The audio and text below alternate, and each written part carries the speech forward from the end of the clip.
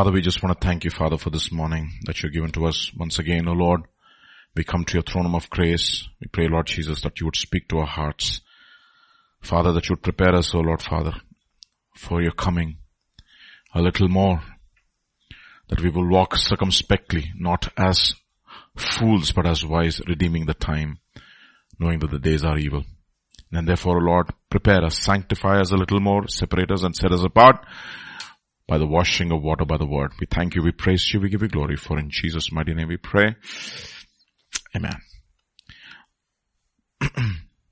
So this morning, let's go back to 2 Peter and chapter 3. We've been looking at the faithful servant. We'll look at the last aspect of what does it mean to be a faithful or a perfect servant. 2 Peter chapter 3, this is what it says. But the day of the Lord will come as a thief in the night, in which the heavens will pass away with a great noise, and the elements will melt with fervent heat. Both the earth and the works that are in it will be burnt up. Therefore, since all these things will be dissolved, what manner of persons ought you to be? Okay, Sami, you're able to get it? Yeah, no problem. What manner of persons ought you to be in holy conduct and godliness, looking for and hastening the coming of the Lord? Because the day of the Lord is going to come like what? Like a thief. Okay. So, and thief will never give us warning. He will come at a time when you least expect him. Therefore, what should you do? Expect him every day. Okay. That's the point. Then you will not be taken by surprise. Alright. If you expect him every night, then you are prepared. I remember, my home, right? When though that incident happened when home was broken into, for the next, till my landlords came back, for the next 15 days, I would just sit and sleep and keep the entire lights on, expecting him to come every day. Alright. That is how you need to understand. That is what is called preparedness, expecting him to come, every day. Alright. So, how do we do that? And that is what, Matthew chapter 24 will say about the servant who is that servant, who will not be taken by surprise. The 7 attributes of a perfect servant. We're all sons who volunteered to become servants. Born servants of Jesus Christ. That is the reason why Paul says, no, even though I use this analogy of master and slave, once upon a time you were slaves of sin, now you have become slaves of righteousness.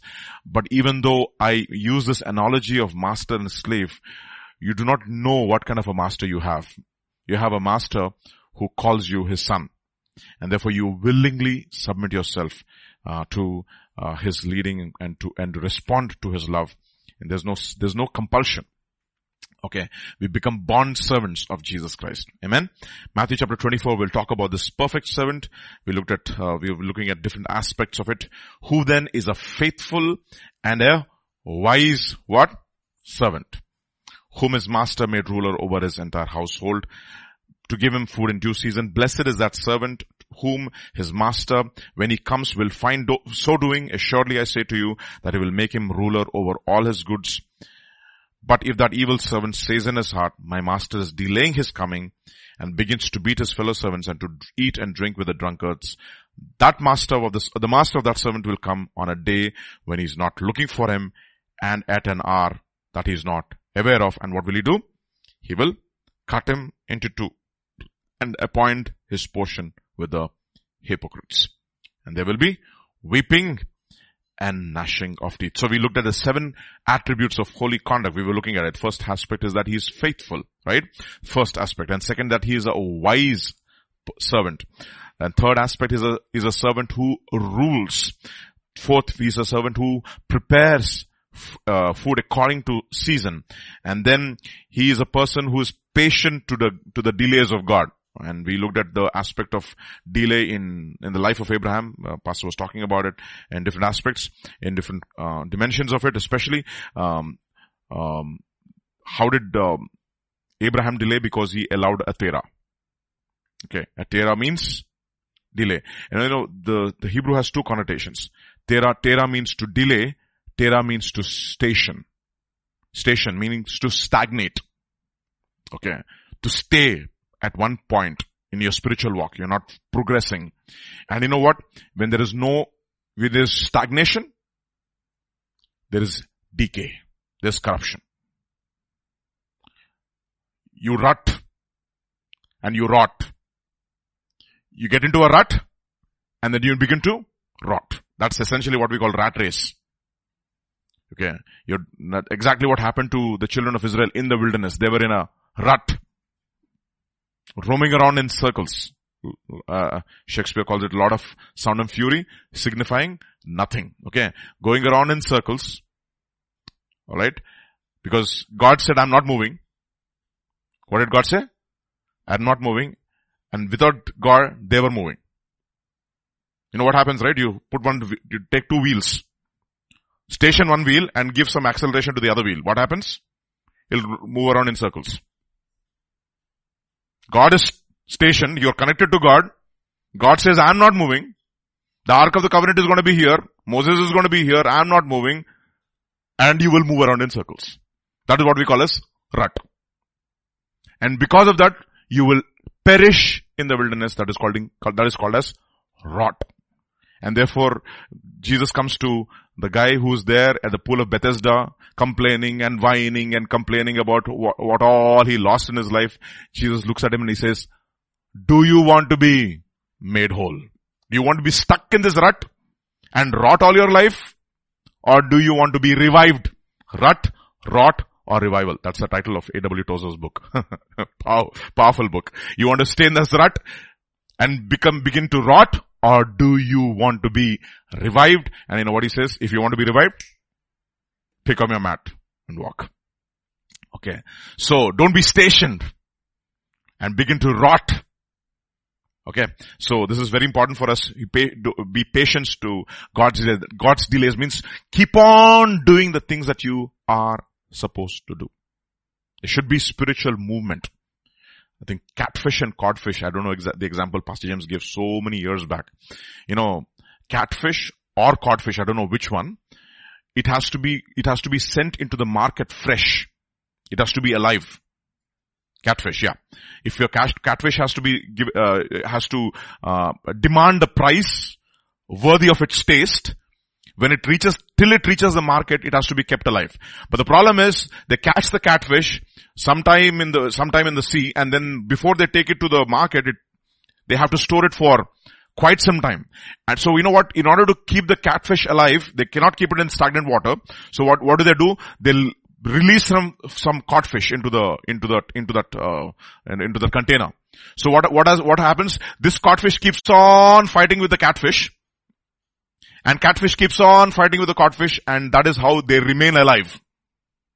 Otherwise, you cannot demand the kind of a price that the market demands. So that will be fresh and ready for the market, because there's certain amount of codfish which is allowed into that stream by those fellows who have caught the catfish, in order to keep the catfish fresh. Okay, so there should be spiritual progress.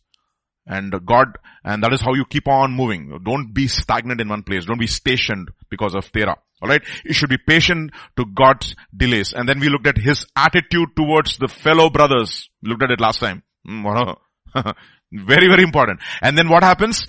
Because two things happen. His attitude towards his fellow servants begins to change because he's not patient to God's delays. Alright. And then also second thing happens. He begins to get drunk. Remember? What does it mean? He loses his spiritual sobriety.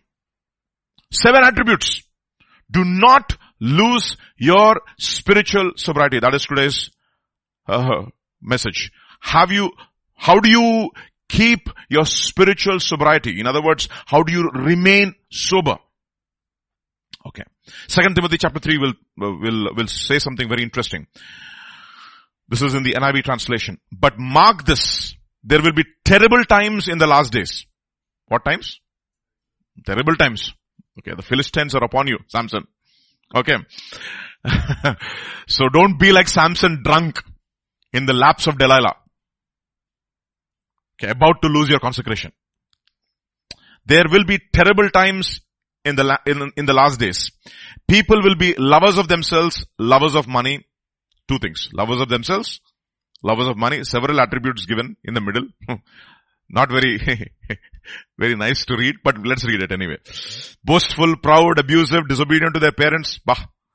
Ungrateful, unholy, without love, unforgiving, slanderous, without self-control, brutal, not lovers of the good, treacherous, rash, conceited, lovers of pleasure rather than lovers of God. And what happens to these fellows? Having a form of godliness. That's what happens. They become hypocrites. So what does God do? When he comes at an hour, when he's not expecting him, on a day and an hour, when he's not expecting him, and he's going to, what is he going to do to him? He's going to cut him into two and put him with the who? With the hypocrites. What do hypocrites have? They have a form, but they don't have genuine reality. Alright. So how do you keep this spiritual sobriety is very, very important for us to consider. And not to be taken by surprise on the day when God is going to visit us. This is very important, no? We should just not take these as lessons. We should really meditate upon it, ask God to speak to our hearts, change our minds, change our thought patterns in accordance with what God is speaking to us. Don't take any of these things lightly, any meeting lightly. Okay. Even the more as the day is approaching, what should we do? Gather together as much as possible and spur one another unto love first and then good works. Okay. There's no love and works go together. 1 Thessalonians chapter 5. Let's see how we guard this spiritual sobriety.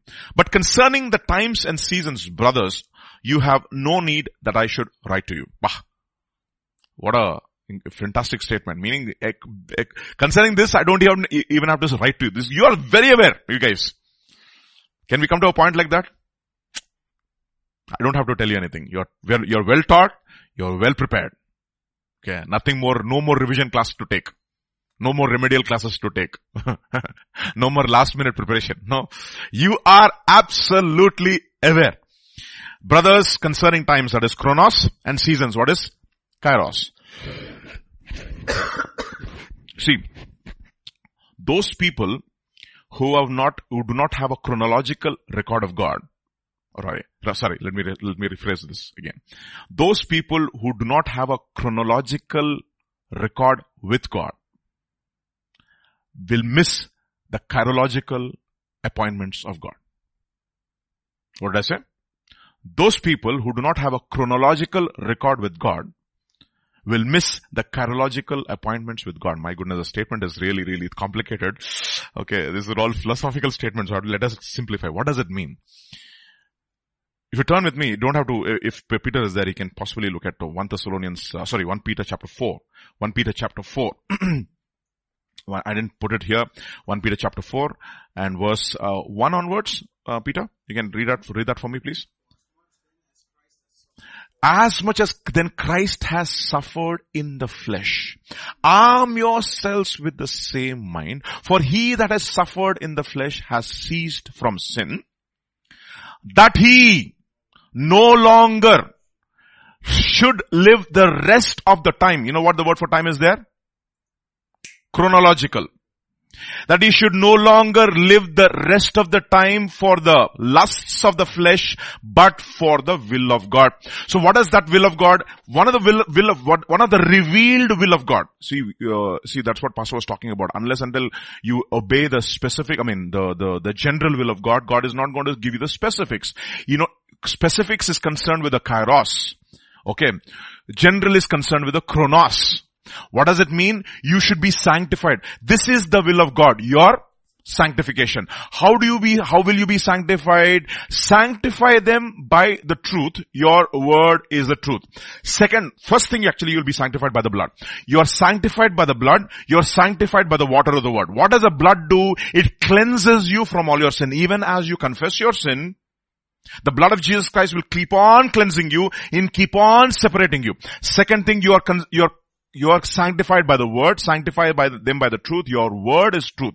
The blood, there are two cleansing agents in the Bible. One is the blood of Jesus Christ, and the other is the water of the word of God. These two cleanses us and separates us from the things of this world and separates us unto God. This is what we have to do on a daily basis, that we do not miss our chronological appointments with God. Every day we need to have our time. We have to come apart with God. And then what happens? One day, even as you keep on separating yourselves, one day your moment will come. What is that moment? Kairos. You will redeem the time. You know what the word for time is? Kairos. It is like this, no? You go to the supermarket, you keep on going to more. You are our most valuable customer. You accumulate points and points and points and points and points and points. One day, you go to the market, and that fellow is doing the billing. Sir, you have an offer, 1,500 rupees off on your bill. How did you get that 1,500 rupees off on your bill?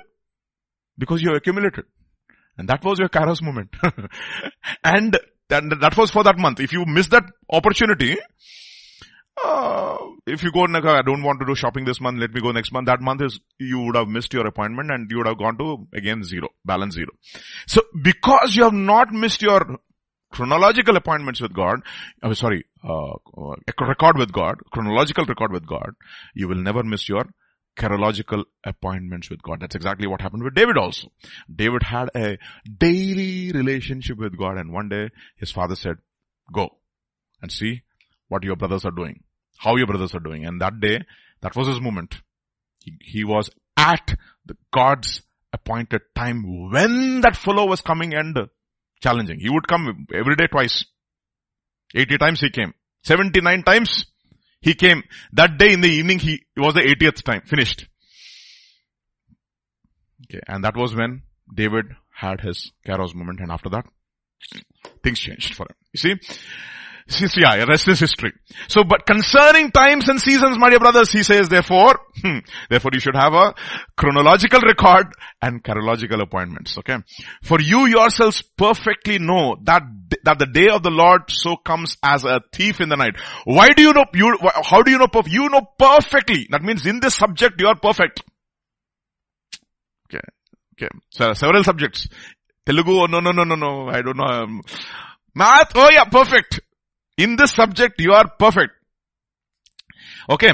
So, that the day of the Lord so comes as a thief in the night. Verse 3. For when they say peace and security, then sudden destruction comes upon them as labor pains upon a pregnant woman, and they shall not escape. But you brothers are not in darkness, so that this day should overtake you as a thief. That means this day is not going to overtake you. Because you're not in darkness. There's some attributes of these people of the Thessalonians church which made them guard their spiritual sobriety. Understand? In other words, Paul is saying that day, my dear brothers, I know will not take you by surprise because I see something in you. Why? You are what? Sons of light, sons of day. We are not of light, of the night, nor of darkness. Therefore, let us not sleep as others do, but let us watch and be sober. For those who sleep at night, and those who get drunk get drunk in the night. That is what sobriety means, right? That means, why are you not losing your spiritual sobriety? Because there's something that is happening to you. Some attributes I see in you, and I'm sure because you have these attributes, you will not lose your spiritual sobriety. For those who sleep in the night, and those who get drunken in the night. But let us who are of the day be sober, putting on the breastplate of faith and love, and as a helmet the hope of salvation. But for God did not appoint us to wrath, but to obtain salvation through our Lord Jesus Christ, and then who died for us that whether we wake or sleep, we should live together with him. Therefore comfort each other and edify one another just as you are doing. See, 10 verses today. 5 lessons. Actually, 6 lessons. Okay. So first, let us look at what is happening. Just try to draw a few lessons. I'm going to give you a general framework and maybe look at a few aspects in more greater detail. 1 Thessalonians chapter 5, verse 10. Verses 1 to 10. What will be the general atmosphere that is prevailing during the times of Jesus' second coming? Peace and safety. The word for safety, security. Apart from God. Okay. That will be the general framework. Meaning, there will be a framework which will try to dull your spiritual senses. There will be an environment. Yeah, it's peace, security, kind of an environment. Nothing's going to happen. You're like Samson in Delilah's lap. Asleep. What is happening? You're not aware of completely. You're in an environment of peace. You're living in that environment of peace and security. We'll try to understand what that means. But then he says, why is it not going to take you by surprise? Because you have 5 attributes. First thing, you are sons of light and you are sons of day. Second, you are not of light. You are not of darkness. Isn't it interesting? I mean, not of light and not of night. Okay. So why does God use this? If you are of the day, then you are definitely not of the night. That is what my understanding is. But why should this be specifically mentioned? We'll come to that. Be sober and watchful, not asleep. If you are sober and watchful, what will you be? Why should you mention that? We'll come to that again. Fourth one, he says, I know that you are battle ready. Okay. And fifth one, he says, you know that you are not objects of wrath, but objects of salvation through Jesus. Okay. These are 5 broad lessons you can draw from this. Why was the Thessalonian church spiritually sober? Okay. Because they understood what is the true message of peace and security. Alright, let us see. What is peace and security? You know, how many of you know United Nations? You know United Nations? You go to New York, okay? There's a building, United Nations General Assembly building. Okay. If you go to New York, there'll be right like before the building, there'll be a man, almost a naked man. He has a sword in his hand, and he has a sword in one hand and a hammer in the other hand. Okay. You know what he's doing to the hammer? To the sword? He's taking the hammer and beating the sword. You can actually Google it. On that just below that statue, there'll be a verse. You know what the verse is? They shall beat their swords into plowshares and their spears into pruning hooks.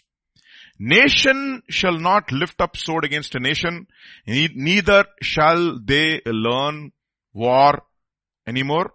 United Nations. Okay. Now this is a verse from Isaiah chapter 2, verse number 4. The problem is, Warren Wiersbe said, made a very powerful statement. He says, a text out of context is a pretext. Yeah. You take a nice text and it looks so nice. Bah! They want to unite all nations and they are going to beat their swords into plowshares and their spears into pruning hooks, and nation will not rise against a nation and they will not learn war anymore. But the problem is, you have to quote the whole context. For example, I can do all things through Christ is a word out of context. You know what Paul says? I know how to abound. I know how to be abased. Okay. Abound meaning, I know how to live when I have plenty of money. I know how to live when I have no money. Why? Because I live the same. When I have plenty of money, when I have no money. I'm the same. How do I live when I have plenty of money? As if I have no money. See, that is how you, see, which is the most easiest, which is the difficult time to live? Like Pastor was saying, no? If you answer the difficult question first, every other thing is easy. So which is the more difficult time to live? When you have plenty of money or when you have less money? Less money is when it is a difficult time to live. So if you live all the time as if you have less money, that's what Paul is saying. Abased when I have no money. Abound when I have money. I know how to live then. I know how to live now. I can do all things through Christ who strengthens me. That is what is quoting the verse in context. Okay. So he's saying, they will beat their swords into plowshares and their spears into pruning hooks, etc. Nation will not rise their war, will not lift up their sword against nation, neither shall they learn war anymore. Fantasy. It looks so beautiful, so nice. But look at the context. Isaiah chapter 2. Let's read the word in the entire context. Okay. The word that Isaiah the son of Amos saw concerning Judah and Jerusalem. It's like this, no? There's one verse in the Quran. The person who saves one life, it's as if he has saved the entire life of the entire humanity. The person who takes one life is as if he has taken the life of entire humanity. It's there in the Quran. It's there, verse is there in the Quran. For example, no? But and therefore you see this verse? Islam is not a religion of war. It is a religion of peace. It's a peaceful religion. They don't understand. That was, it's like this, one guy, named his, in Hyderabad, his photocopy shop name was Lucifer Xerox. Lucifer Xerox shop. They went and asked him, Are Lucifer Xerox shop, why did you name your shop Lucifer? It is there in the Bible, he said. The name Lucifer is there in the Bible. So they don't know what it means. So it's there in the Quran. What is there in the Quran? If you take one life, it is as if you have taken the life of the whole world. If you have saved one life, it is as if you have saved the life of and that's exactly what the liberal media will portray about Islam. And they will call Muhammad. No. They always put a title for Muhammad. What is it? No. What is it? Prophet. Prophet Muhammad. They will never say Jesus Messiah. No. For Muhammad, they will always remind us. Prophet Muhammad. And what are they doing? They're quoting the entire thing out of context. That is not even addressing to the Muslims. It is addressing to the Israelites. The surah. Okay. So you take one message out of context, it gives a total, whole different meaning. For example, hand him over to Satan is there in the Bible. Can I use it? The Bible says hand him over to Satan. No. This is a context. You're upset with it. Let's say I'm upset with Peter. I'm handing him over to Satan. I got you. That's such a stupid application of a verse. What are you doing? You're taking the entire thing out of context. You're upset. You're angry. That is not how you use authority. Okay. There's total context in which a particular message is used. Look at what it says. Now it shall come to pass in the latter days that the mountain of the Lord's house shall be established on top of the mountains and shall be exalted above the hills, and all nations will flow into it. Kya baat hai? All nations will flow to who? To God. Right? And then many people shall come and say, come, let us go up to the mountain of the Lord. What are they saying? Let us go to the mountain of the Lord, to the house of the God of Jacob. He will teach us his ways and we shall walk in his paths. And then, for out of Zion shall go forth the law and the word from the Lord in Jerusalem, from Jerusalem. He shall judge between the nations. He shall rebuke many people. What does God do when you come to him? He does two things. Definitely. He will judge. And then people don't like. Two things he doesn't do, people don't like. They don't have people who judge them and people who rebuke them. And they shall then what? Beat their swords into plowshares and their spears into pruning. You see the context now? What has been removed over here? He shall judge is removed. He shall rebuke is removed. Oh, nation. See, that means you completely take off God out of the picture and you talk about peace and security.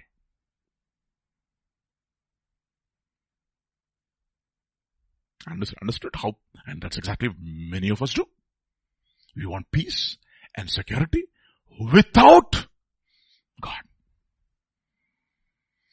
He's the author of peace. He's the Prince of Peace. Right? There's no peace without the Prince of Peace, my dear brothers. Okay. And then what happens? Nation will not lift up sword against a nation, neither shall they learn war anymore. In other words, until and unless the Lordship of Jesus Christ is established in our lives, there will always be wars between those people who are under the Lordship of Jesus and those people who are not under the Lordship of Jesus. Okay, this message is very clear. So look at what it says. Let us read the Bible and try to understand several contexts in which this message, Jesus himself talks about it. Okay, Luke's Gospel chapter 19. Look at what it says.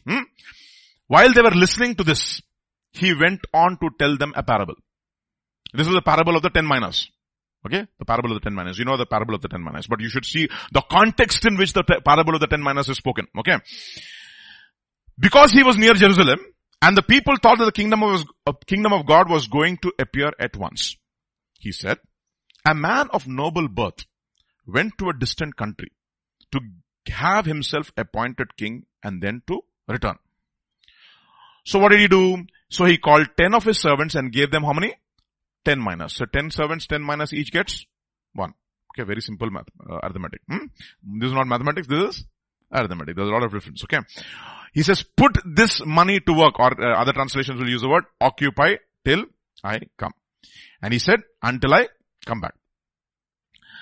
Then verse 14, but his subjects hated him and sent a delegation after him to say, we don't want this man to be our king. That means that we don't want the lordship of Jesus Christ over our life.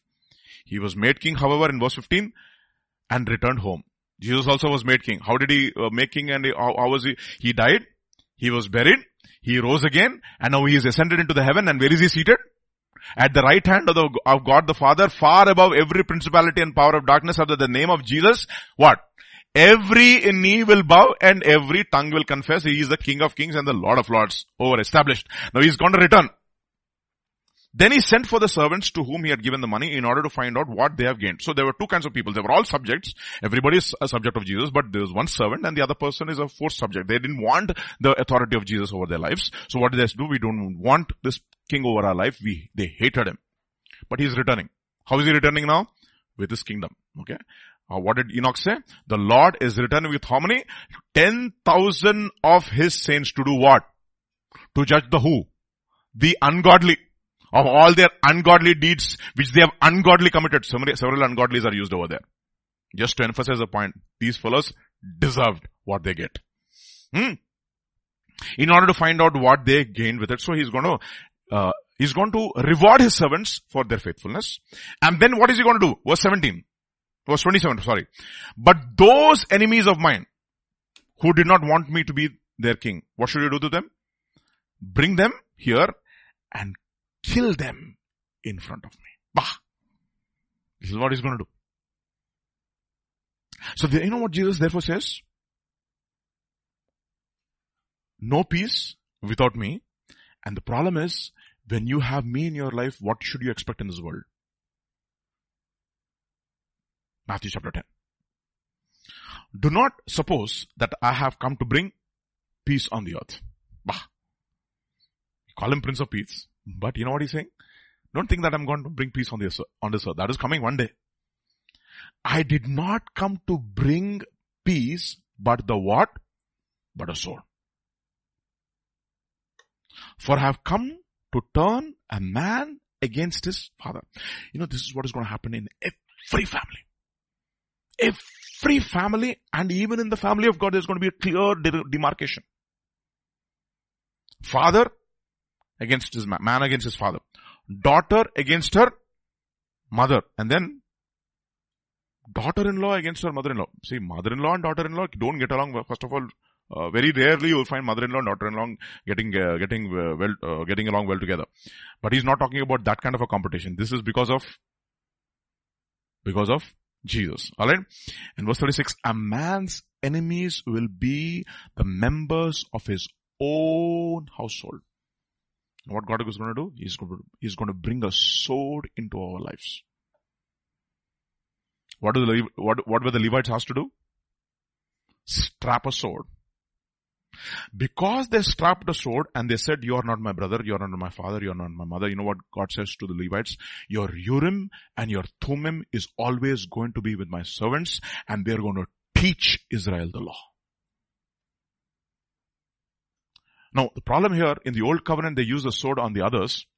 What do we do in the new covenant? We allow the sword to be used upon us. We don't retaliate. We love our neighbors. Sure, you don't, again, like many people do, don't take this message out of context and say Christianity is a violent religion. No.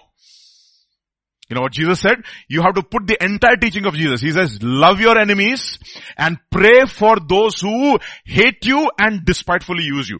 And you know what Paul says? Don't take matters into your own hands. Don't repay evil for evil, but repay evil with good.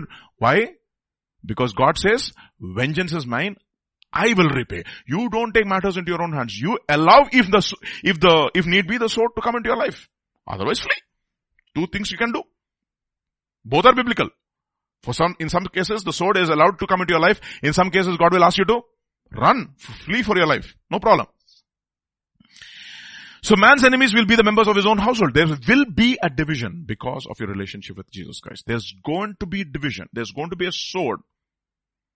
Okay. Matthew chapter 10.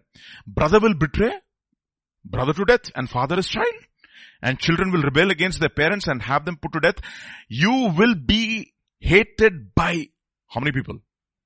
Everyone because of me. You see, this is not you will be loved less. People will be indifferent. People will be indifferent. No, people will actually hate you. That is the reason why it says about Noah. Noah, what did he do to the world? He condemned the world. What is condemn the world? Meaning, in other words, why do people hate you? Because you blow the whistle on their compromise. Your life blows the whistle on their compromise. You become the whistleblower, in other words. You don't have to say anything. You're not looking you're not judging them or looking for their loopholes in their life. No, you're not doing. You're actually living a life, and when they see your uncompromised standard, you know what they will do? They say, this fellow has to be put to death. That's the reason why, you know what the word Job means? No, you know what the word Job means? The one who is hated. That's what Job means. He's a marked man. Everybody hated him, including his own friends, I think. I don't know. You can read it in different contexts, but I think they were jealous. You know, it is impossible for you to be jealous about somebody and love him at the same time. It's impossible. Understood? Okay. But the one who stands firm to the end will be saved. So what should you do? Verse 23. When you're persecuted in one place, run to another place. Flee to another place. Truly I tell you, you will not finish going through the towns of Israel before the Son of Man comes. You see, this is what he's saying. He says, don't ever think that have come to bring peace. No. There is going to be a clear demarcation. And what brings the demarcation? The sword. And what is the sword? The word. We'll come to that later on. Luke's Gospel chapter 12, same message again, verse 49 onwards. I came to send fire on the earth, and how I wish it was already kindled. But I have a baptism to be baptized with, and how distressed I am till it is accomplished. Do you suppose that I came to give peace on earth? Peace on earth and mercy mild. God and sinners reconciled. Not sinners and sinners reconciled. Sinners and godly reconciled. No. Sinners and godly, there will always be a conflict. There will be a conflict between the spirit and the flesh, and between the spirit and the world. There will be conflict. There will be division. Even in the church, there will be a division. Okay. You see, why did Saul hate David? I'll tell you why Saul hated David. Because David blew the whistle on Saul's compromise. And you know what it says? David keeps escaping Saul's onslaught, remember? Remember that? And he begins to behave wisely in the presence of Saul. And what does scripture say about Saul? He becomes afraid of David even more. And because he's afraid of David even more, what does he want to do? He wants to kill him. And he's determined to kill him even more. What has brought the separation? The anointing over David's life. And why was David anointed? We'll come to that a little later. Do you suppose that I came to give peace on earth? I tell you, not at all. I have come to bring what? Division. There will be division. Churches will get divided. Not because we want division. We're not looking for division. No. There will be opportunities where, not opportunities, where the sword will come and begin to divide the compromised and the uncompromised. It will happen.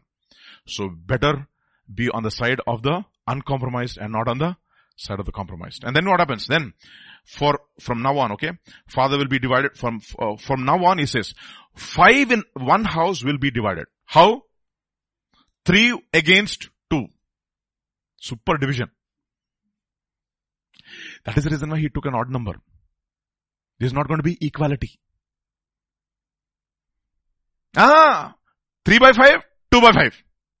60%, 40%. So he says, look at this. Look at what he says. 3 against 2, 2 against 3. Meaning, you pick your choice. If 3 are uncompromised, be on that side. If 2 are uncompromised, be on that side. Don't go against them. Pick your choice. Don't be in the middle. That means there's no middle ground. No, you are compromised, you are uncompromised, I will stay in the middle. No. Nothing of that sort. 5 is a fantastic number. It's an odd number.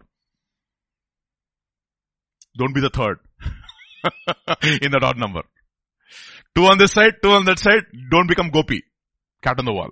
Godamidapilli. Make a decision. There has to be a decision. 3 against 2 or 2 against 3. Which side will you choose? Whose side are you leaning on? It's not a Sunday school song. Very, very clear. 3 against 2, 2 against 3. Father may be divided, Gadu. Will be divided against son. It's a choice, by the way. And son against the father, mother against daughter, daughter against son, mother-in-law against daughter-in-law, daughter-in-law against her mother-in-law. Look at that. In other words, every relationship will be put to the test. And then you'll be asked this question, whoever is on the Lord's side, come. Why, what was the test? The test was the delay of God, right? When Moses delayed. The word for delay is very interesting in the Hebrew there. You know what the word for delay means? Delay means to be ashamed. This guy Moses, what does he think we are? How long should we wait for him? Remember now, if you go to an office and they keep you waiting. If he is a collector, what will you do? You are at his mercy. You will wait. I remember when I had to get my license. Collector's office in the morning till the evening. It is my need. So I have to do what? Humble myself. How dare you? You'll keep me waiting? I will never be able to say that. I remember I went to the Deputy Chief Minister's office for an appointment. Okay. I was there waiting for him. Waiting. And he finished a meeting with one person, and immediately after he finished the meeting, he just left the office and he didn't even look at me. I was totally flabbergasted. What does this guy think of himself? I can't say it. I'm at his mercy. So what happens to this fellow? They says, what happened to this fellow Moses? How long we should wait for him? This fellow Moses? You're his category? The call was for everybody to come and listen from God. Only one guy is on the Lord's side.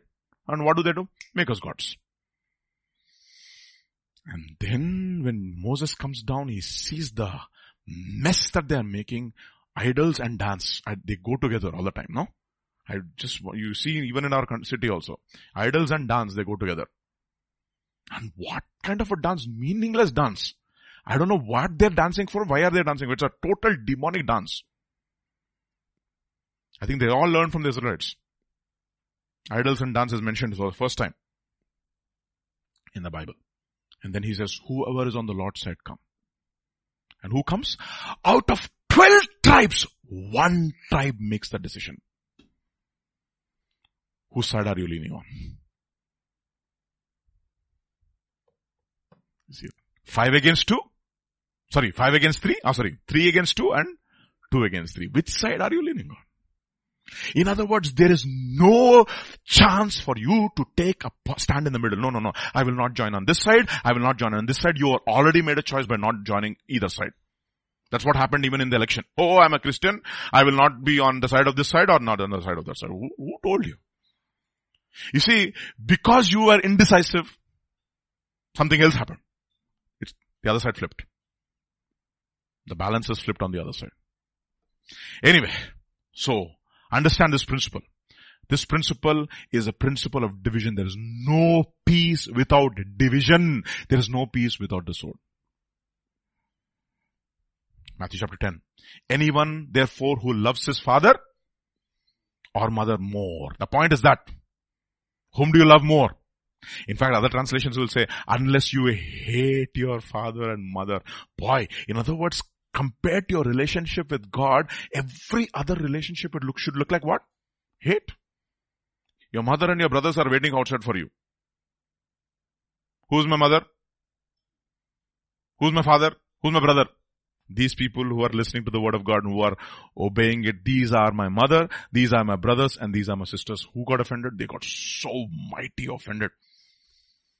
Boy, thank God, not all brothers got offended. Jude and James stayed.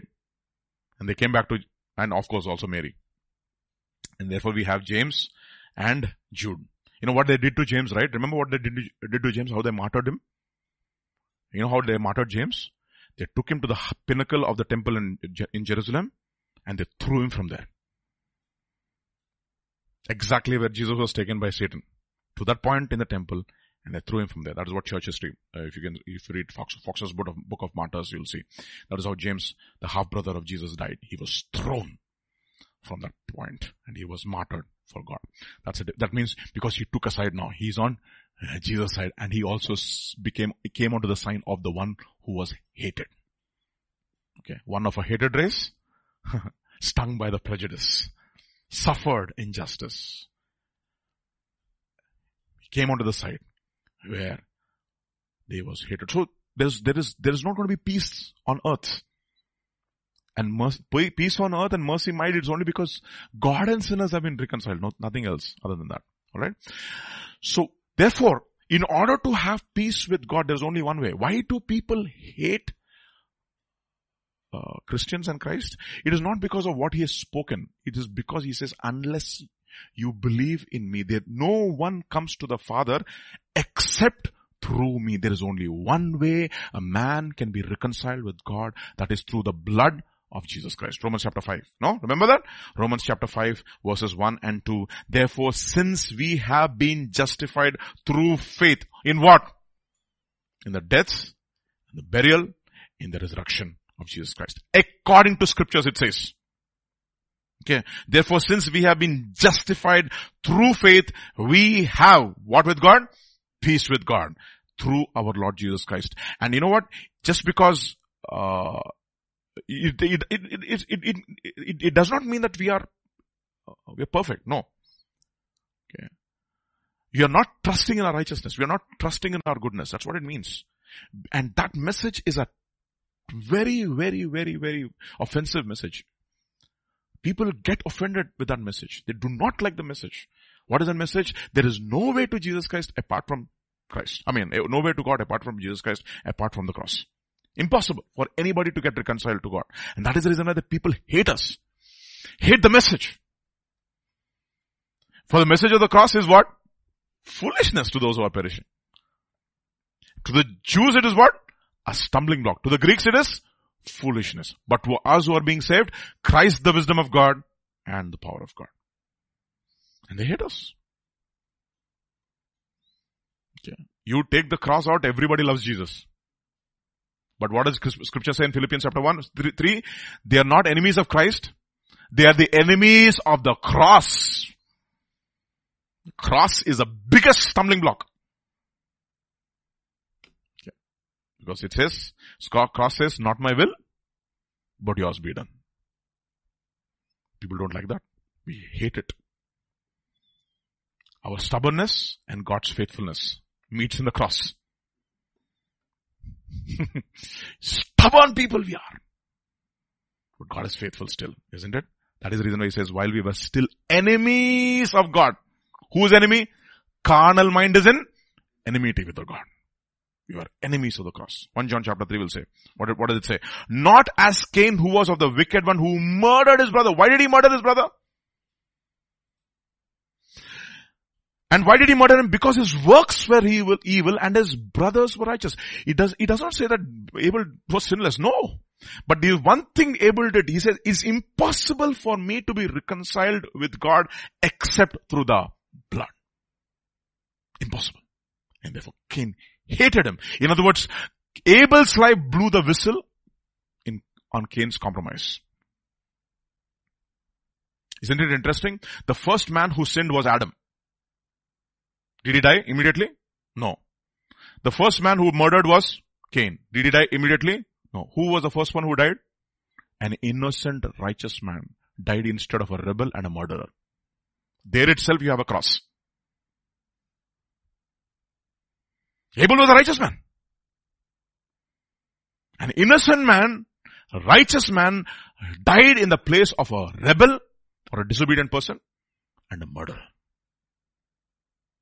There itself, in the story of Adam, Abel and Cain is the cross.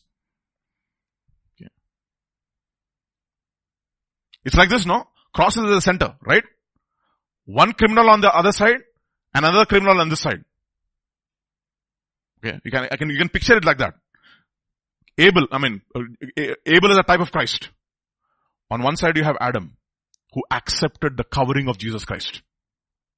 And the other side you have Cain, who rejected the covering of Jesus Christ and went away from the presence of God into eternity, into eternal hell. That's exactly what happened to one thief on the cross. What did he do? He accepted the covering of Jesus Christ. And what did the other fellow do? He rejected the covering of Jesus Christ and went to an eternity apart from God. Understand that? Okay. So, there's only one way to get. That is the reason why they hate us. The message of the cross is foolishness.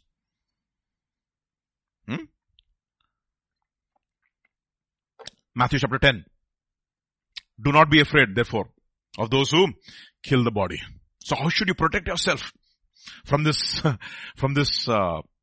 environment where they talk about peace and security apart from God? How do you protect yourself? Do not be afraid of those who kill only the body but cannot touch the soul. But be afraid of the person who is able to put both soul and body into hell. Therefore, what should you take care of? Soul. Thank you so much. If you can take care of your mind, your body will follow your mind. Take care of your soul. How do you do that? Jeremiah chapter 8. Let us see. Verse 11 onwards. Jeremiah chapter 8. For there is the false prophets, have healed the hurt of the daughter of my people slightly. Means superficially. They put a band-aid on the wound and sent you. How did they do that? Saying, peace, peace. They don't say one time peace. Peace, peace means you have peace. That's what peace, peace means. Shalom, shalom. But there is no peace. Okay. Were they ashamed when they committed the abomination? How do you know that they don't really genuinely have peace? Because they are not ashamed because they committed the abomination. There is no remorse for their sin. There is no grieving over their sin. There is no genuine repentance. Godly sorrow leads to what? There's no repentance. There's no genuine conversion at all because people have not mourned over their sin. You see?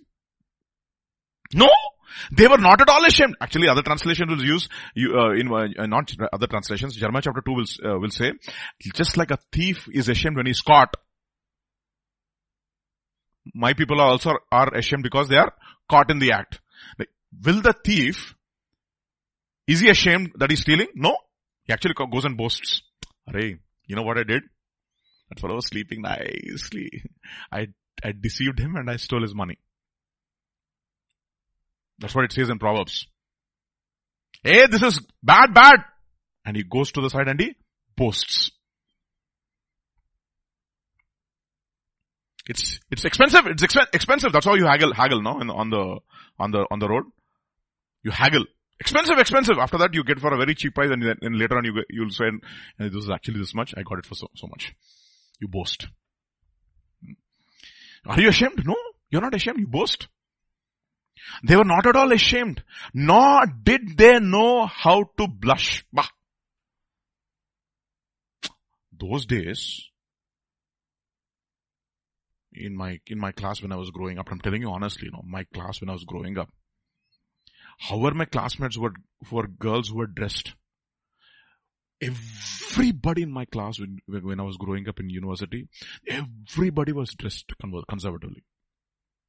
All my classmates. I had 3 girls in my class. In engineering college, you will have very less girls and more boys. 3 girls in my class, so modestly dressed. I'm talking about 1997, 1998, so many years back, decades back.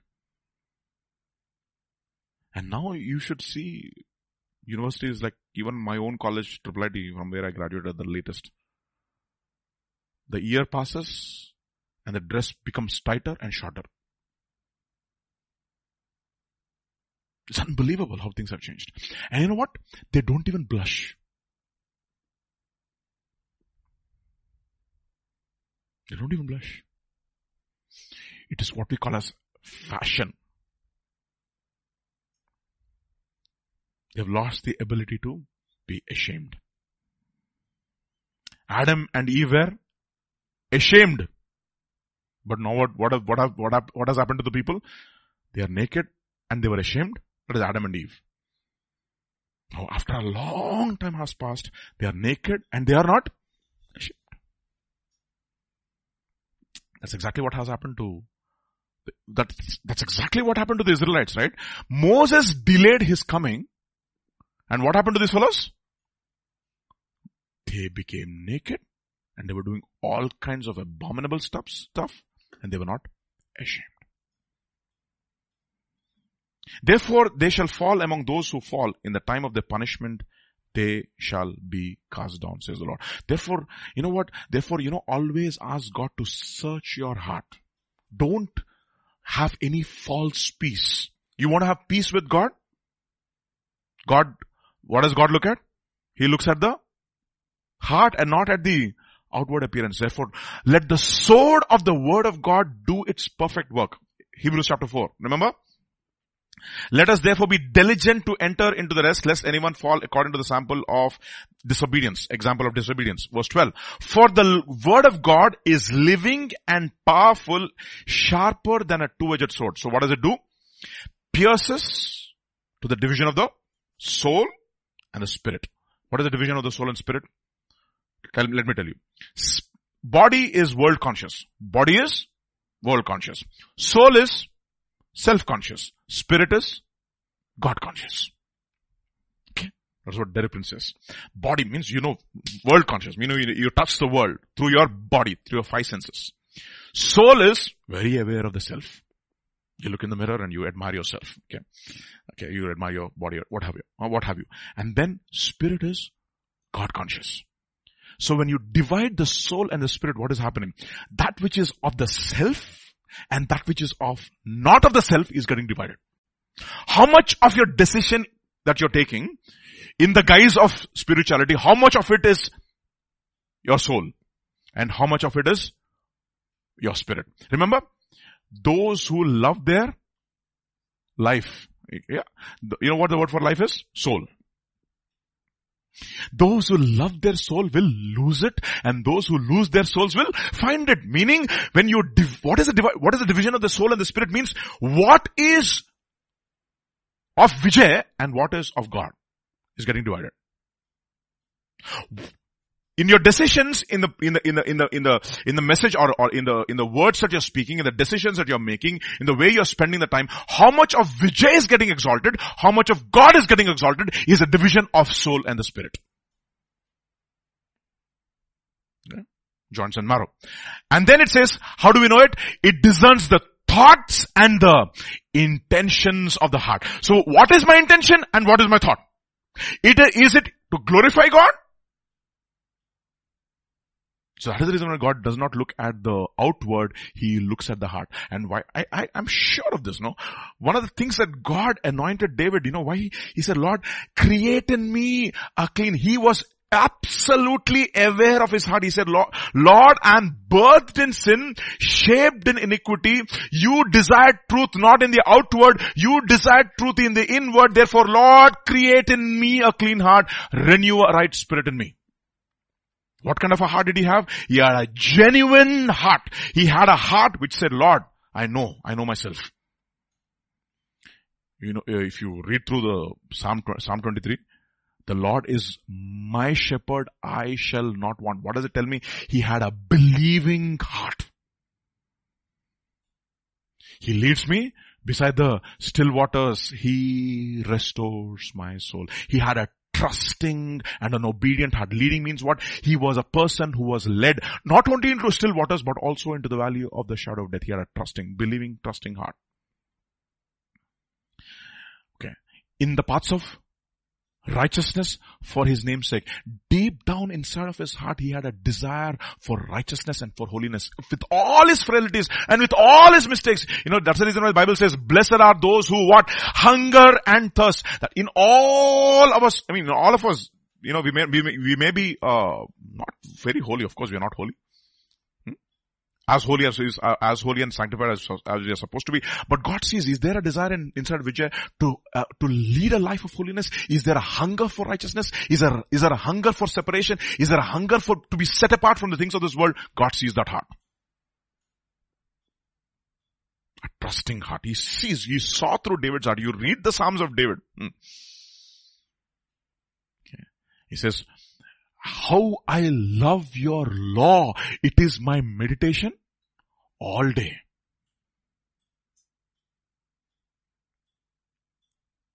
Psalm 119, 164. 119, 164. Read it. Powerful. Psalm 119, 164.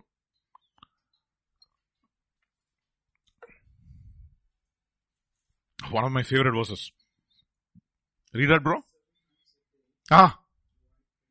Oh, 7 times a day I praise thee. Once a day. Why? Why does he praise him? Because of your righteous judgments, I praise you. How many times? 7 times.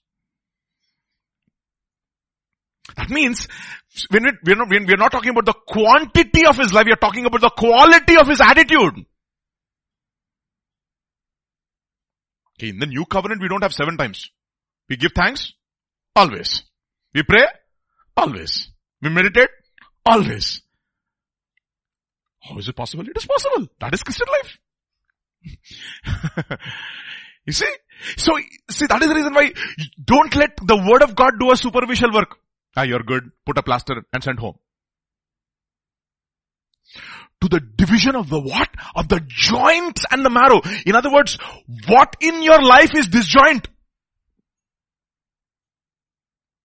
You know what marrow signifies? Marrow signifies the generation of new life. Bone marrow. Blood cancer is, in order to cure you from blood cancer, they do something called as bone marrow transplant. Marrow is your life. My words are spirit and life. Where is it? It's in my marrow. It's become a part of my bone. And you know when the bones are out of joint, you go to the bone setter and you think it's an easy thing. God does he's an orthopedician basically. He sets our bones in nice order. It's painful. Okay. Till now, you have a bone fracture, my dear. I'm telling you, till now this elbow is still not set. I struggle even now. I cannot lift with my left hand because I had an accident and my elbow went out of joint. It's even now painful. When I used to do lifts, do weights, when I used to do weights, this used to pain so much. But somehow I managed. See, it's not easy. And God, you know what God does? He goes to the thoughts and the intents, to the joints and the marrow. He sees what is out of joint and he sets it nicely. Doesn't do a superficial work.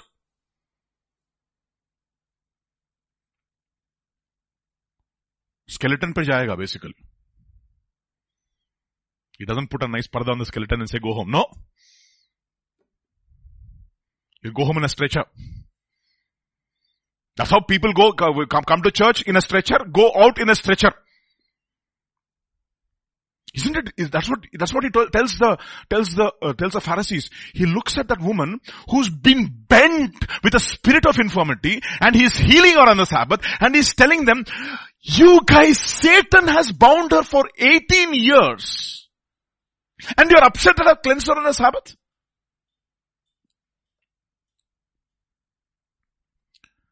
See, being bent. What does bone signify? It signifies your upright life. Joseph's sheep was upright. All the other fellows were bent. They're all bent fellows. Joseph was only the straight fellow, upright fellow. It's a picture of Christ. Okay. So what does God do? He takes the sword of the word of God and he goes deep down. He shows our soul. That which is of the soul means that which is of myself. Self-conscious. That which is of self and that which is of God. He shows it very clearly. This is of self Vijay and this is of God Vijay. This is what you sought, you spoke and said to bring glory to yourself, and this is what you spoke and said and did to bring glory to God. Okay. And then the thoughts and the intents of the heart and the joints and the marrow. This is where the bones in your life have been. God went out of joint. That's what he says. Prophesy, son of man. So all the bones came together. Set them first in order. And then the sinews, and then the flesh, and then the life. God does that. He straightens us from the deep down, from inside out. Jacob was a bent fellow. God had to break him to make him a straight fellow. He was walking in his uprightness, but deceived and bent in the spirit. And later on, he was bent in his body, but straight in the spirit. What do you want? God does that. God will do it. With all of us. Okay. This peace and safety, this false peace, nakko. In Hyderabad Hindi, nakko. Nakko. We don't want this. We don't want this false peace. Genuine peace I want. Lord, I want genuine peace. Deal with me. Yes, I'm afraid of correction. I'm not wanting correction every day, but Lord, do it, Lord, because I don't want something which is of lies in my life. I want genuine peace. Okay? Amen? Let us desire that, no? Otherwise, what will we have? False peace when there is no peace. We are in pieces, but no peace. And there's no creature hidden from his eyes, but all things are naked and open to the eyes to whom we must give an account. See, we will not be giving an account to pastor. We can fool our elders and our pastors. We can cry and shed tears, and sometimes pastors are more, merciful than God sometimes. And they'll give another chance. We can get easily fooled, maybe. But not God. First of all, you'll say, why are you weeping? These tears, why are these tears coming out of your eyes? Will you give the reason for your tears, please? That means our tears also should be reasonable. Lamentation. There are five chapters, right, in Lamentations? Yeah, 1, 2, 3, 4. Yeah, 5 chapters. 5 chapters, Lamentations. They're all acrostics. Not acoustics. They're acrostic, meaning you should lament meaningfully and systematically. Every chapter has 22 verses. How many? 22, because every Hebrew alphabets are 22. So every chapter has 22 verses. If you want to lament more, I give you third chapter. There are how many? 66 verses. 3 times more you can lament, but lament systematically. Who wrote Lamentations? Jeremiah. He was a person who said, Lord, give me a mournful and a lamenting heart for my people. But he also said how you should lament. And why you should lament. Got that? Jeremiah chapter 14. Then I said, Lord God. Verse 13. Behold, the prophets say to them, you shall not see the sword. nor shall you have famine. But I will give you assured peace where? In this place. What is that? In this place, God will give you assured place. No. God will not give you assured place in this place. God says, you have to go there. Go towards Him. Draw near to me and I will draw near to you. I don't come to you. You have to come to me. Cleanse your hands, you sinners. Purify your minds, you double-minded. Verse 14. And the Lord said to me, the prophets prophesy what in my name? Lies in my name. 3 things He says. I have not sent them. I have not commanded them. I have not spoken to them. What is that? Sent, command, spoken. You see, let me tell you, this is the order. What does the word sent mean? You are under God's authority. Those who are under God's authority will receive what? Commands. And once you receive commands, you will be spoken to.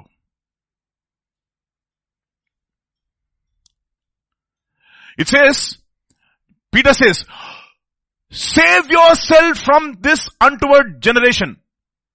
Those who gladly receive the command to get baptized were spoken to the word later on. Am I right? Okay. Just like the Father sent me, I also sent you. Go into all the world and preach the gospel to every creature, commanding them, teaching everything that I commanded you. That is a command. That's a sent. That is a sent. That is being sent. What is the command? Wait in Jerusalem until you receive power. That is the second command. How many people obeyed that command? 120 people out of 500 people who were sent. 120 people obeyed the command to wait in Jerusalem until they receive the power. And then what happens? Third, they will be spoken to exactly what to say so that people will get convicted and be brought to repentance. What is that? Sent, commanded, spoken to. Otherwise what will happen? They prophesy false vision. What vision? False vision. Divination. Telugu it is sode. Sodigadu means he's wasting my time. Divination means all false vision. It's like reading your palm. Worthless thing, deception of their own heart. Understood? Therefore, thus says the Lord concerning the prophets who prophesy in my name, whom I did not send, and who say, sword and famine shall not be in this land. By sword and famine, you shall be judged. Peace, peace, when there is no. When they say peace and security, what will happen? Sudden destruction will come. So please don't ask for superficial messages. God say, Lord, show me depth. Show me where I'm going wrong. Straighten my motives. Show me what is of the self. Show me what is of the spirit. Show me what is true, where my joints are out of place. And set it right, Lord. In other words, show me where there is crookedness. And if they find any crooked way in me, what should you do? Set it right. That's what David said. Not Lord, search me and know me. Know my thoughts and see if there is any wicked way in me and lead me in the way of what? Everlasting life. And he says, keep me also from presumptuous sins. Let them not have dominion over me. And you know why God says this man is after my own heart? Because God sees his heart and he sees the desires and the intentions and the thoughts of his heart.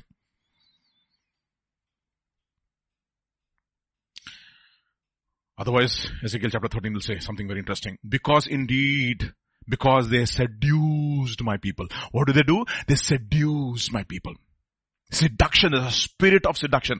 What did they say? They prophesied to my people, peace, peace, when there was no peace. And what did they do? They superficially covered my people. They did not deal with the original problem. They did not deal with the depth of the problem. They superficially covered here. They have seduced my people. Other translation will use the word, they led my people astray. They led my people astray. Flattery. Tell me, Samson, tell me no, if you love me, how should I kill you, Samson? How can I bind you? Where does the source of your strength? Please tell me. I want to afflict you, Samson. This fool. You see. And you know what he says? They say what? Because indeed they have seduced my people, saying what? Peace when there is no peace. And one builds a wall and they plastered it with untempered mortar. You know what the word for untempered is? Tafel. From which we get the word Achitophel. What does Achitophel mean? I told you, two things that the Bible says. We should be transformed by the renewing of our mind. Satan transforms himself into an angel of light.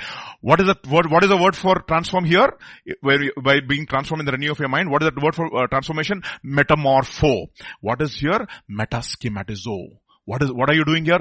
You're covering your schemes. And you're saying that I'm an angel of light. That's what it says. Now the word of Ahithophel was like the word of God. Word from God. Wisdom from God. But what is there inside of him? Schemes. Plans to destroy David. That's exactly what Ahithophel wants. He wants to kill the David in our lives. And his every intention and thought is to murder and slaughter the life of David. That is Jesus, that type of Christ. What does he do? He covers it up with mortar. What we call as white cement. Difference between white cement and normal cement, you know that, right? White cement, you do one shot like this, it will break into several pieces. But when you look at it from the outside, it looks so nice, so beautiful. Untempered mortar, untested mortar, something which will not withstand a test. It does not go deep. It's all superficial. Say to those who plaster with an untempered mortar that it will fall. There will be flooding rain, and you, O great hailstones, shall fall, and a stormy wind will tear it down. It's coming. Peace, peace. Surely when the wall has fallen, will it not be said, where is the mortar with which you plastered it? What happened to that teaching? You remember the teaching that we received? Oh, nothing. You are the past sins, the present sins, and the future sins have all been washed. It is called hyper grace. What radical grace? All grace. In the name of grace, they preach all false things. What is that? They preach license and not holiness.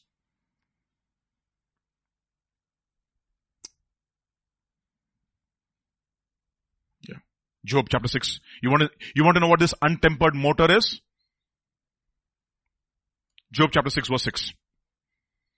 Can that which is unsavory, the same word, tafel, unsavory be eaten without salt? Meaning what? It is a word of God without salt.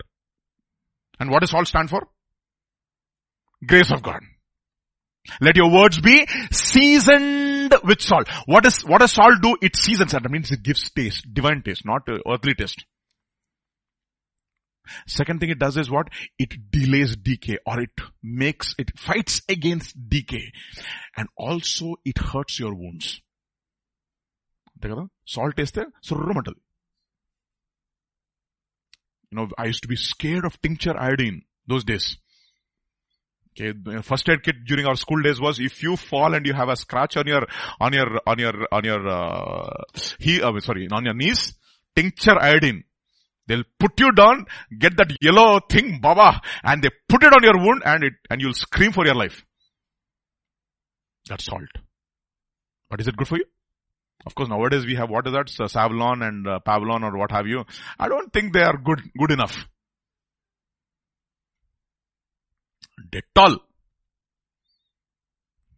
goes against germs. In other words, what is that one message which will go against the germs in our spirit? Cleansing all, we have received all these promises. What should we do therefore? We should cleanse ourselves from every filthiness of the flesh and of the spirit, and we should do what? Perfect holiness in the fear of God. Perfect holiness in the fear of God, because we have received these promises.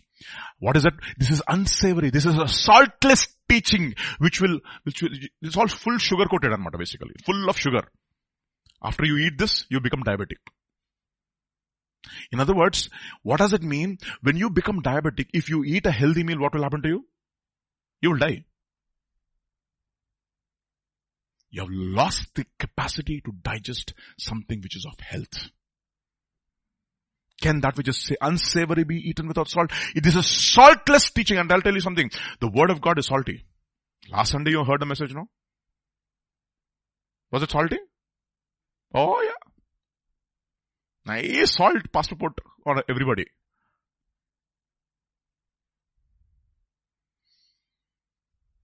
Salty. It's not sugary. Salty. Maybe sometimes salt inside, sugar coated outside. Okay, fine, but it's still salty. Jokes and everything we'll put some sugar coating so that it is palpable, but it should be salt. It should go inside. It's like honey, but when it goes inside, it becomes bitter.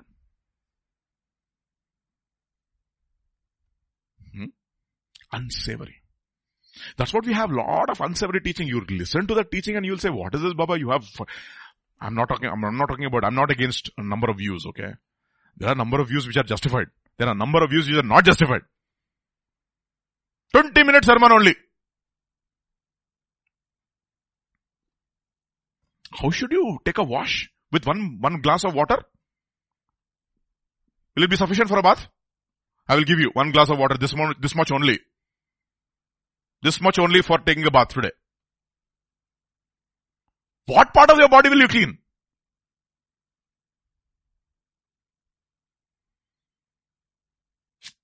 What kind of a shower? You should have I like hot water, okay? Hot water, full shower you need.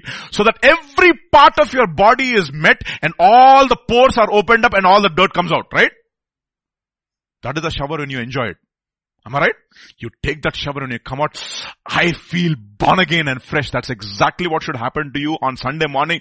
Pastor has to take nice hot water and pour it upon you and wash you with the water of the word of God so that all pores are opened and all dirt comes out. Because he said, I'm going to purify the sons of Levi. How? With what? With a refiner's fire and fuller's soap.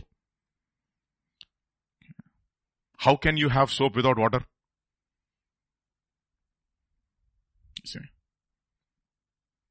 Full water has to be poured. So what? 1 bucket, 20 minutes. Bucket, 1 glass of water they give you on Sunday morning. Please have a nice bath with it. How can you have bath with this one? How can you have a bath? Tell me.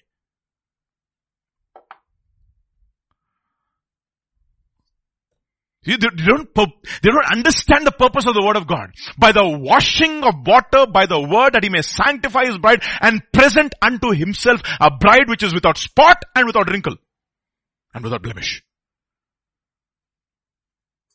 Will a bride on a wedding day take 1 glass of water shower? No, 6 months they are cleansing. Remember for Esther to go to the king? 6 months cleansing with different kinds of ointments and different kinds of perfumers, and they take shower in perfume so that the entire perfume gets incorporated into the skin, and so that when she enters into the king's chamber, she's smelling. For an earthly king, you should do that. How much more for an heavenly king? Think about it, my brother. What kind of a lies we have been told these days, no? Peace when there is what? No peace. 1 bucket of water, 1 bucket also is not sufficient when it is summer. Okay. You want 3 times a day shower. Especially if you go to Vizag, every time, you want to stand under the shower only, because in Vizag if you go, by the time you come out of the shower, you'll start sweating again. You see, they're living in cold climates. They don't know the purpose of shower. Huh?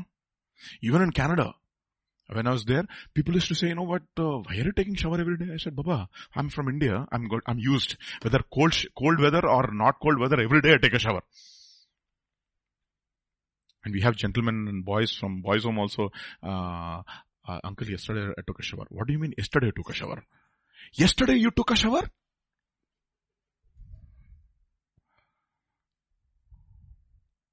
Nobody says yesterday I ate, today I will not eat. That is okay. Yesterday, uncle, I had a tremendous meal today. I'm fasting. Nobody says that, Baba. Nicely they will eat. See, unsavory. Untempered. Lamentations chapter 2 verse 14. The prophets have seen what things? Foolish, vain things. That's again the word tafel. Foolish things. And what did they do? They have not what? Discovered your iniquity. So what should the word of God do? Uncover your nakedness. That's what it should do. Iniquity means that which is without equity, that which is not fair, that which is not just in your life, that is which is not righteous in your life, that which is not of faith in your life has to be exposed by the word of God.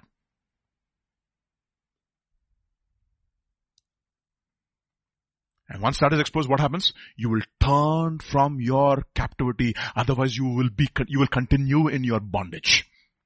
They will take away the yoke of wood and they'll put in its place what? Yoke of iron. That's exactly what happens. But have seen the false burdens and causes for punishment. The problem is not that. The prophets prophesy falsely. The priests follow their orders. And my people love it. They love this teaching, Baba. They love it. God will bless me. God will take care of me. You listen to the songs also, no? How many songs have got depth inside of them? I mean, in many of the songs, they're all therapy songs only. You have fantastic music, very little content.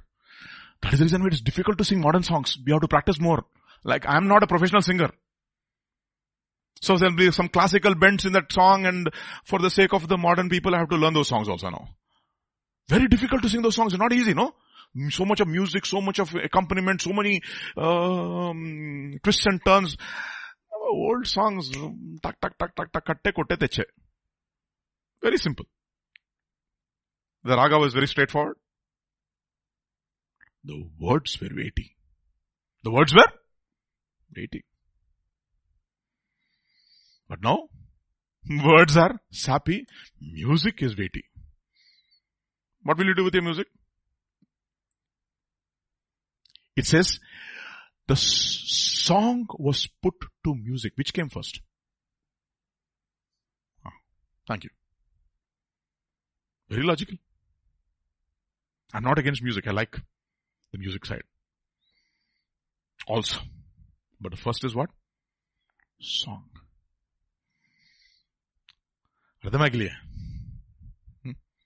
Joe. Philippians chapter 4.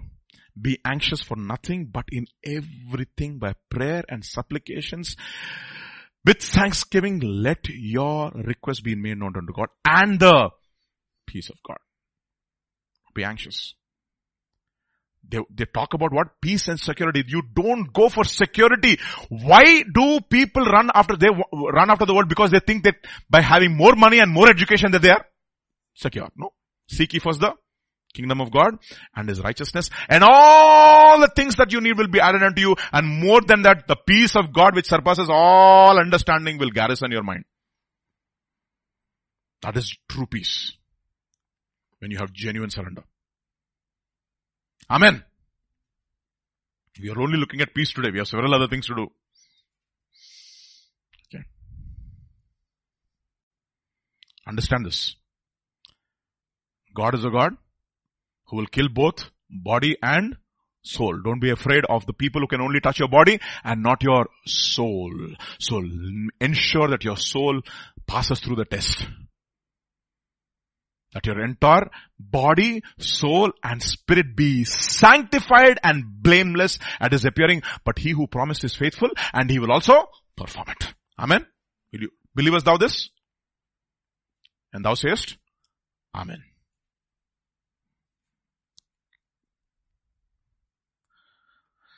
1 Peter chapter 1.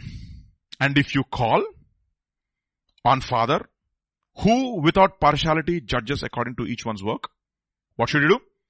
Conduct yourselves throughout the time of your stay here in fear.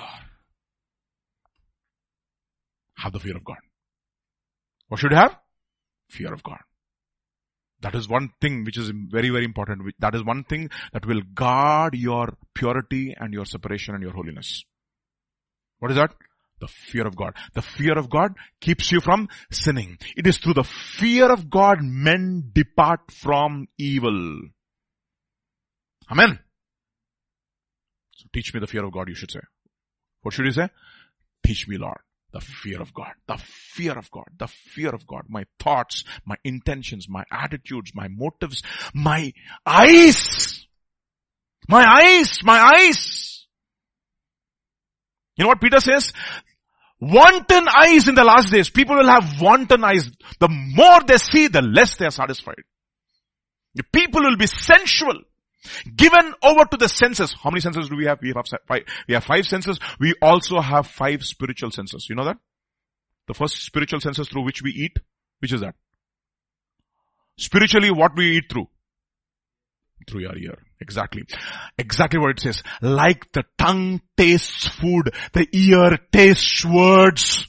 And therefore Jesus says, be careful as to how you hear, be careful as to what you hear. Very careful. Keep your ears sensitive.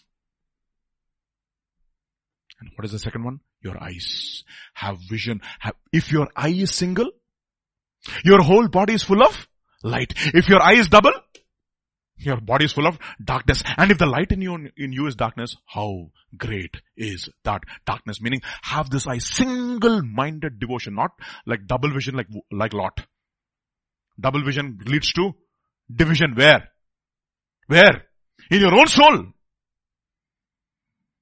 A double-minded man will receive what? How many from what from God? Nothing. Nothing. My vision, Lord. My vision, my vision, my vision, my eyes, Lord. My vision, my spiritual vision. My spiritual vision should not abate, Lord. Just like it happened with Moses, that when he grew and grew and grew, but his vision was sharp and his body was strong. My focus, my vision. Okay. So ear, eyes. What is the next one? Smell. What is that? Smell. You know what should you smell? He'll make him quick to smell the what? The fear of the Lord. This place, there's no fear of God. What should you do from there? Flee. Flee. There's no fear of God here. I don't want to be in a place where there's no fear of God. Okay.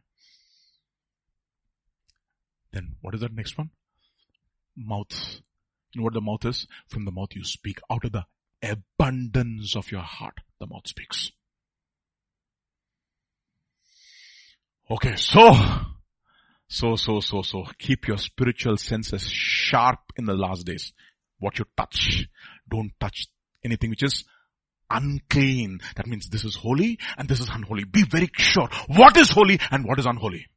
Have a sense of it. Touch no unclean thing. And I will receive you. 5 spiritual senses. How sharp are your senses? Okay. God will not judge impartially. He will judge everybody God will not judge with partiality. He will judge everybody fairly. On that day, you will receive what you deserve. Amen? Understand that. Okay. Conduct yourself throughout the time of your stay here. You know what the words for stay is? Other translation you will use the word exile. You're in exile. That means you're in prison. In prison, nobody asks about food. Nobody asks about comfort. Nobody talks about comfort. In prison, how many prisoners will say, hey, this bed is not very comfortable for me? Have you seen? In India, they will not say. In America, they want to go to prison because they're very comfortable. Some of the prisons in America, you should see. The hostels in India are worse than the prisons in America. Okay. They comfort people in their sin. There also, comfort riches. How much they have been pampered, you see? The pampered generation. Luke's Gospel 19. And so it was when he returned, having received the kingdom. He then commanded his servants, what? Whom he had given money, to be called to him, that he might know how much each one earned with his money. Everybody was given how many minas? 1 mina. Everybody was given the same opportunities and the same time. What did you do with that? Conduct yourself throughout the time of exile. How? In fear, because one day God will bring you to account. Every idle word that you have spoken, you have to give an account. So be very careful. So we are living in this life of what? Of peace and safety. So in order to be spiritually sober, don't ask God, Lord, don't deal with my life superficially. Deal with my life, deal with my heart in depth. See the intentions of my heart. See the motives of my heart. Understand what is there inside of it. See that and bring out that which is what? Not of God. Show which is of the self. Show which is of the spirit. Show which is crooked in my life. Make it straight. Understand my thoughts. Understand my intentions. And lead me the way of everlasting life. Okay? The first thing, therefore, what is genuine peace and safety message you should understand? Okay? As many as are what? There is therefore now no condemnation for those who are in Christ. It is only when you are in Christ you have peace with God, and if you continue in Christ you have peace from God, peace of God, which will God is in your heart. That is a genuine message of peace and safety. So the other 5 attributes we looked at: sons of light, sons of day, not of night, not of darkness, or not of night, or not of darkness. And then be sober and vigilant, putting on the breastplate of faith and love, and having the helmet of salvation. And you are not appointed to wrath, but to salvation. There are 5 other attributes which we'll look at in the coming days, so that we'll make ourselves spiritually sober and not be taken by surprise when Jesus comes. That is the focus of this entire teaching on Wednesdays, to prepare ourselves for the coming of the Lord. Amen? Let's pray. Father, we just want to thank you, Father, for this day. Father, keep us spiritually sober and enable us to reject every teaching which will make our spiritual senses dull, which will, Father, desensitize us to the convictions of the Holy Spirit. Because your word says, when the Spirit of God comes, He will convict the world of sin and of righteousness and of judgment. Father, enable us never to get familiar with teachings which are convicting.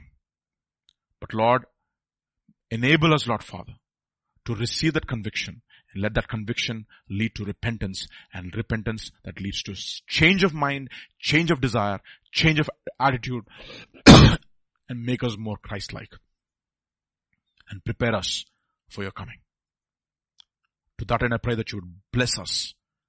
We thank you, we praise you, we give you glory, for in Jesus' mighty name we pray. Amen.